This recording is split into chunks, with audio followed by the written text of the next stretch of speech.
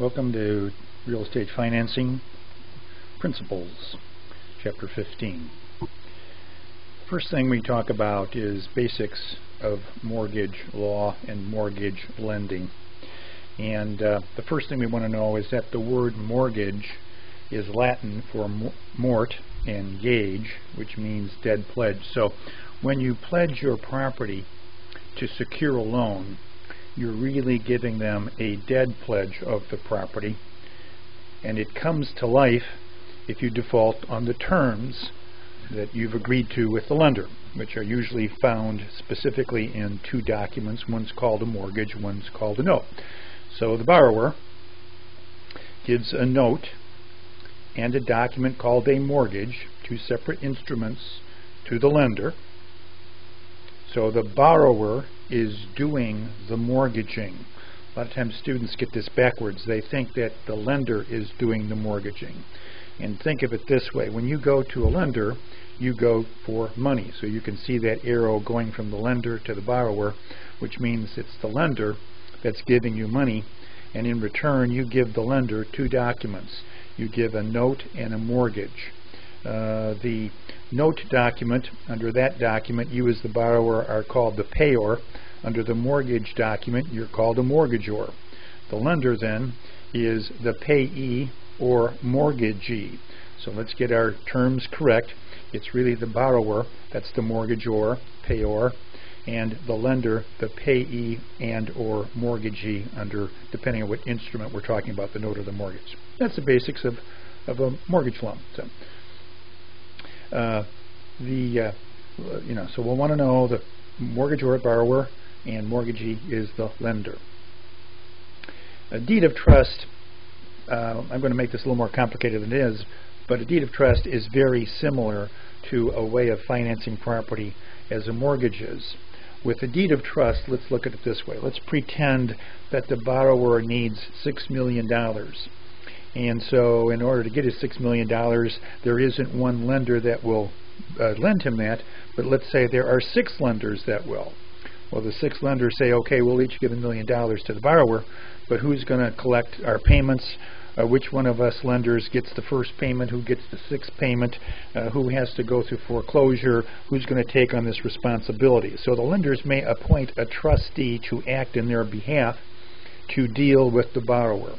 So the borrower then gives the trustee a note, and then rather than a mortgage document, the borrower gives another document called a deed of trust. So the two documents that go from the borrower to the trustee are called a note, deed of trust, but they do exactly the same as what we find under the note and the mortgage. The note is the IOU, I owe you this amount of money, and the deed of trust says, borrower says to the trustee and the deed of trust, and if I don't pay you, trustee, on behalf of your lenders, you, acting for your lenders, can foreclose on the property, get the money, and then pay off the lenders whatever the balance is due from the sale. So the trustee then gives money to the borrower, the money that the trustee got from the lenders that they're representing. So this is kind of a deed of trust arrangement. But as far as individuals are concerned, in Illinois, the note deed of trust is very similar to a note and mortgage. The instruments as far as borrowing money from individuals. But I do it this way here to kind of really make a little bit more of a point on why we might, another reason we might use a deed of trust versus a mortgage. So the borrower under the deed of trust is called a trustor. The lender are the beneficiaries of the trust, and the trustee, of course, is the one who represents the lenders. So a deed of trust, even though it has the word deed in it, is no deed. It is not a deed. A deed of trust is nothing more than a lien on property. It does not convey title. And that brings us to then some of the terms that we've just reviewed. The borrower is the mortgagor under a mortgage document, and the payor under the note. The lender would be the mortgagee, receiver of the mortgage, and the payee. And the PI is the principal, the sum of money due the lender, and interest, which is the charge for lenders using money. So when we say PI, we're talking principal and interest. That's what the borrower must pay back to the lender, the principal borrowed plus interest. Now, Illinois, we can make this a 20-minute discussion or a 2-minute discussion. So let's make it a 2-minute discussion. This area of title theory versus lien theory that they have in your book is very complicated stuff. We don't care. Here's what we want to know. We're not in a title theory state, which means that the lender actually takes title.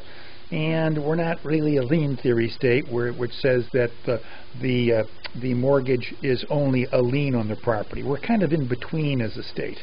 So Illinois is called an intermediate theory state.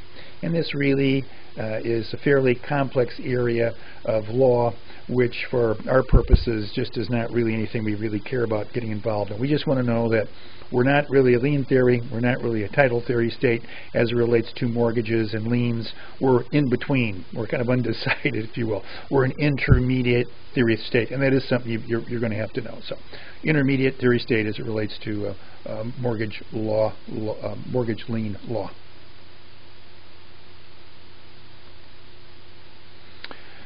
When we pay off a mortgage, when we, hold the property for the 30-year period of time and we pay it off, or we sell the property and the proceeds of the sale go to paying off the amount of the loan, there is a satisfaction of mortgage that the lender must put in the public records. And that's a result of a clause in our mortgage document that requires the lender to do that, and that's called the defeasance clause. So the defeasance clause in a mortgage says, hey, Mr. Lender, if I in fact should pay off this loan that I borrowed from you, you must put in the public records that the lien has been satisfied, the mortgage has been satisfied, so that subsequent purchasers know that there's no more lien on the property. We said there were 2 documents involved in mortgage loan transactions. The first is the note. It's a document, simply says, I, borrower, owe you, lender, a certain amount of money, and payable in certain installments and over a certain period of time. And I promise to pay you back. The other important thing about that promissory note is for the lender, it becomes a negotiable instrument, kind of like a check. In other words, he can take that and endorse that over to somebody else, and then that is the party that you owe. So the negotiable instrument is transferable. That debt is transferable to another party, and that's exactly what most lenders will do. After you issue them this promissory note, they'll go and sell it in the secondary mortgage market, and they'll get the proceeds and lend more money. Meanwhile, you now have an obligation to whoever is the holder in due course of that note, whoever purchases it. Sometimes we say when we borrow money and we are able to borrow put a small amount of our money down while we borrow other people's money, we're using a principle called leverage, or OTP, other people's money. And it's the principle that real estate wealth is based on. For a little bit of money, you can borrow a lot of money and control a very expensive asset like real property, using their money, not yours. Terms of the note. We'll look at each of our notes. There's one in the book you can look at. It's going to tell you the number of years to repay the loan. It'll tell you the percentage rate that you have to pay. Sometimes these are fixed rates. Sometimes they're called ARMs. They adjust over a period of time. Sometimes the note will call for impound or escrow accounts, where the lender will hold a certain amount of money for you, so that when the taxes and the property insurance become due, they'll actually pay them in your behalf from the impound or escrow accounts that they hold at their lending institution for you. Usury, and we don't really find usury in Illinois too much, but in the old days, usury was the maximum interest rate a lender could legally charge on a mortgage loan. We've really done away with most of the usury, if not all the usury statutes in Illinois, but usury is where a lender would charge an illegal state or local governmental maximum interest rate that they can charge for a loan. And there's our usury again. loan origination fees paid by the borrower for a loan application, and that's called Regulation Z. Has to do with loan applications and with the obligations of loan officers. Discount points, again, 1 point is 1% of the loan. Prepayment penalty, in some cases certain loans can have a prepayment penalty that if you should sell the property before you've paid off the amount of the loan, the lender can actually charge you a bit of additional prepaid interest when the property sold. So in addition to paying the lender back the amount of the balance of the loan that you owe the lender, they can also charge you a bit of a penalty for doing that. Most prepayment penalties are either not assessed or not legal. But you always want to read the terms of your note to see if the lender might be able to charge you a prepayment penalty if you pay it off early. Impound escrow accounts. There are some rules for those. We'll talk about those. Loan origination points, as you look in your book on this, it's basically, this is a service fee when a borrower goes in to borrow money and they go through the loan officer and the loan company. The loan officer and mortgage loan company is going, or mortgage broker, as the case may be, may charge you a fee for their service. How do they determine the fee? It's based on a percentage of the amount of the loan. We call these points. So if they charge you a loan and origination fee of 2 points, in this case 2 points of $150,000 that you borrowed, then you would pay the lender a $3,000 service fee. By the way, these service fees can either be paid by separate check or they can be actually put back into the amount of the loan. So you're in some cases actually borrowing the loan origination fee that you're, quote, paying to get the loan. So we have a promissory note, face value of $200,000. The lender would sell that in the secondary market and probably receive 95% of it, or $190,000. Why? Because it would be discounted by that investor who bought the note. So they're buying a $200,000 note for $190,000. The benefit to them is the investor then gets to take the $200,000, collect it over a period of time, knowing that the loan will probably only be outstanding about 7 years, and make a $10,000 profit. Pretty good return for him. What's the benefit to the lender? They put $190,000 in their pocket. They get to go out and lend that $190,000, replenish the funds at their lending institution, and continue to make loans of which they charge loan origination fees.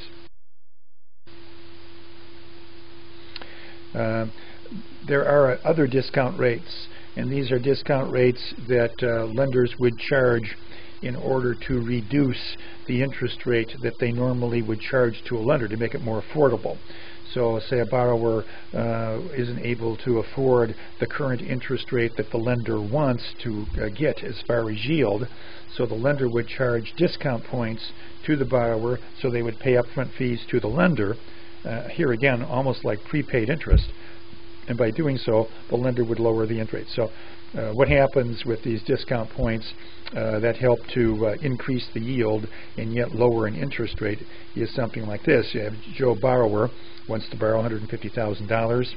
The lender wants an 8% yield, but Joe can only afford 7.5%. So technically the lender says, hey, I'm going to be losing a 0.5%. Why do I want to make this deal?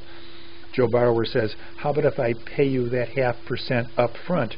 Will you lend me the 7.5? Lender says, sure, because I'll get my yield of 8%. How do we compute that? What we do is we take the yield the lender wants, we subtract the contract rate that the borrower wants. The difference is 0.5%, which is a loss to the lender, so we need to get that back to the lender. How do we compute this in dollars? How do we change that discount percentage to actual dollar amounts? Here's the way we convert that. For each, we have the 0.5% difference. So we take 1/2 and we convert it to eighths. 4/8 is 4 points. So we convert the difference in yield to eighths, and that tells us how many points we have to pay up front to the lender, a point being a percent of the loan. So if we take $150,000 times those 4 points, that's going to be $6,000. So borrower says, at loan closing, I will write you a check, Mr. Lender, for $6,000, and you will then reduce that rate to 7.5% so I can make mortgage payments on that and not the 8%. So that's how we would compute the amount of points that you would, quote, buy down the loan with, the loan interest rate. Again, what's the big clue? Convert to eighths. The difference between the yield and the contract rate, convert to eighths. That tells you the points. Multiply that by the loan. That tells you the dollar amount. The points can be paid by the seller, the buyer, a broker, a builder, or refinanced as part of the loan. So where that money comes from is a whole other deal, but you need to know how to compute discount points to reduce the yield on loans. A mortgage. The mortgage documents, we have a note document and mortgage document. On page 291, we talk about the mortgage document. We said mortgage means dead pledge. You pledge the property as collateral until the debt is repaid. The mortgage document calls for certain duties of the borrower. The borrower mortgagor must pay on the note, must pay real estate taxes, must obtain property insurance annually and keep it adequately insured, must maintain the property in good state of repair, and get permission from the lender before you make major alterations. Other mortgage clauses, the acceleration clause is important. The acceleration clause makes the entire amount due on default of the borrower, not just one monthly payment. So the acceleration clause, it says basically if there's a default, Mr. Borrower, we accelerate all of the payments that are due, and that's what you have to pay us. Otherwise, the lender would have to basically foreclose on each monthly payment and not the full amount of the loan. Assignment of the mortgage. The mortgagee, if you will, the lender, can sell the note and in some cases assign the mortgage document as security to a third party. So now the third party holds the note as well as holds the mortgage document, and now not only do you owe that third party holder in due course, but that third party has the ability and the right to go and foreclose on you if you don't pay them. Often the original lender that's making the loan will continue to service the loan and will continue to hold that mortgage even though they've sold the paper, and they'll do that for a fee. A defeasance clause is that clause, as we said, that says, Mr. Lender, when I've paid you off, I want you to go to the public records and make sure that the public records show that my loan has been satisfied, that I don't owe you any more money, that the lien has been expunged from record, if you will, cleared from title.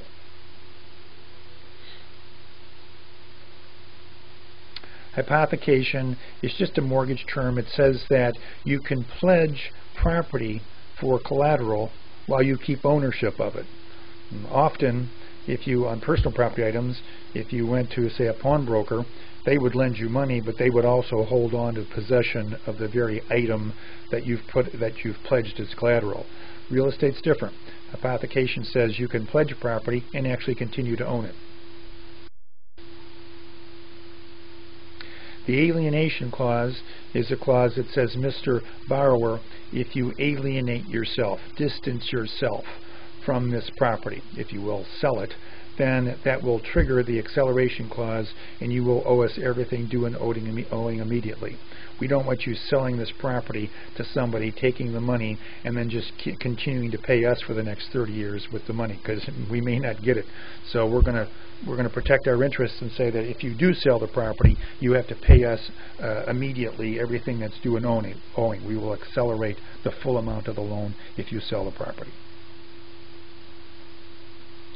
So it prevents the seller from allowing a buyer to assume the loan, or it prevents the seller from selling subject to the loan.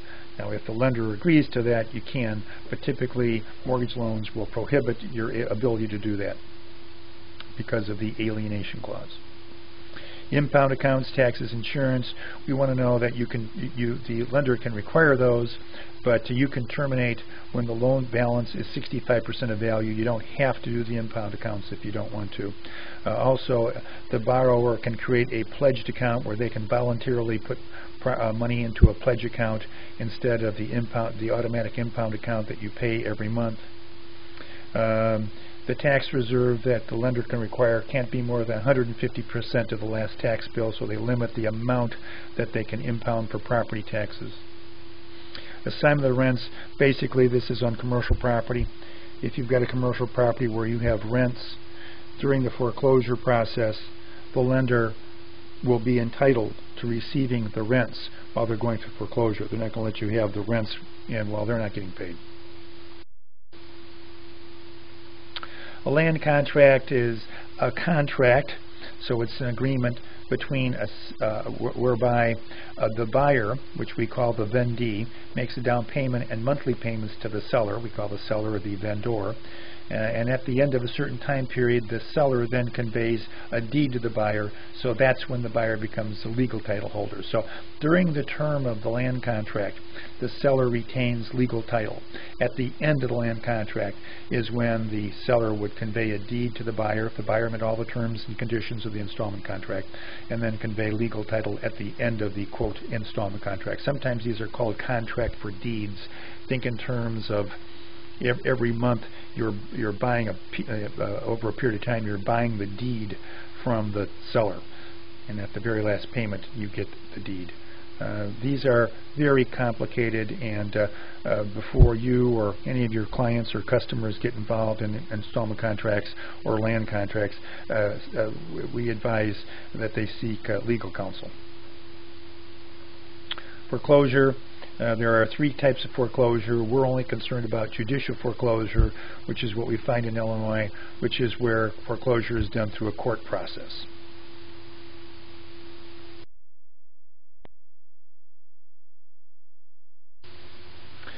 So real quickly, what we are saying here that we found on the earlier screen, you can go back and take another look at it if you want to, but here's the bottom line. In Illinois, you have an equitable right of redemption before the sale, and then after the sale there's a bit of a statutory right of redemption. You do have some time to either pay your monthly payments that you missed, which is before the sale. Just pay what you've missed and maybe some outstanding, interest or fees.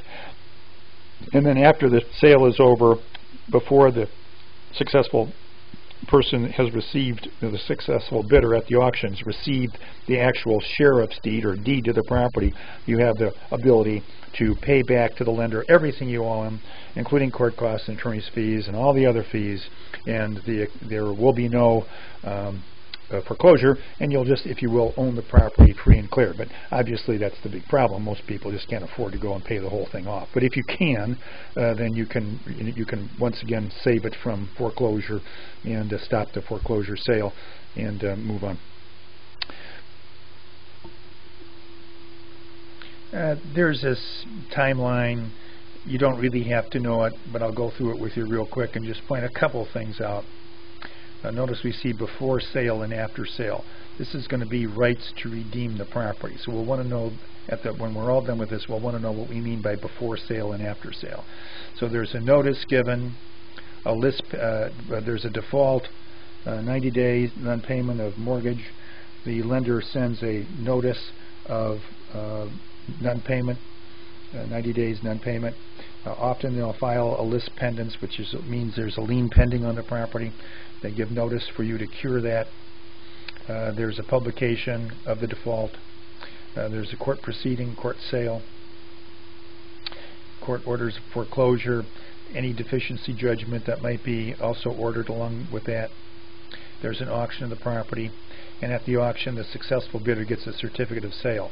The reason is we have to give the defaulted owner a period of time to get the property back if they can pay back fees. So essentially what happens is before there's a deed, actual deed given conveying title, we have to give the defaulted owner a chance to get it back.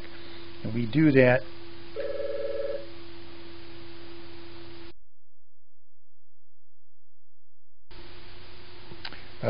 List pendants, you've seen that before. That means lien pending.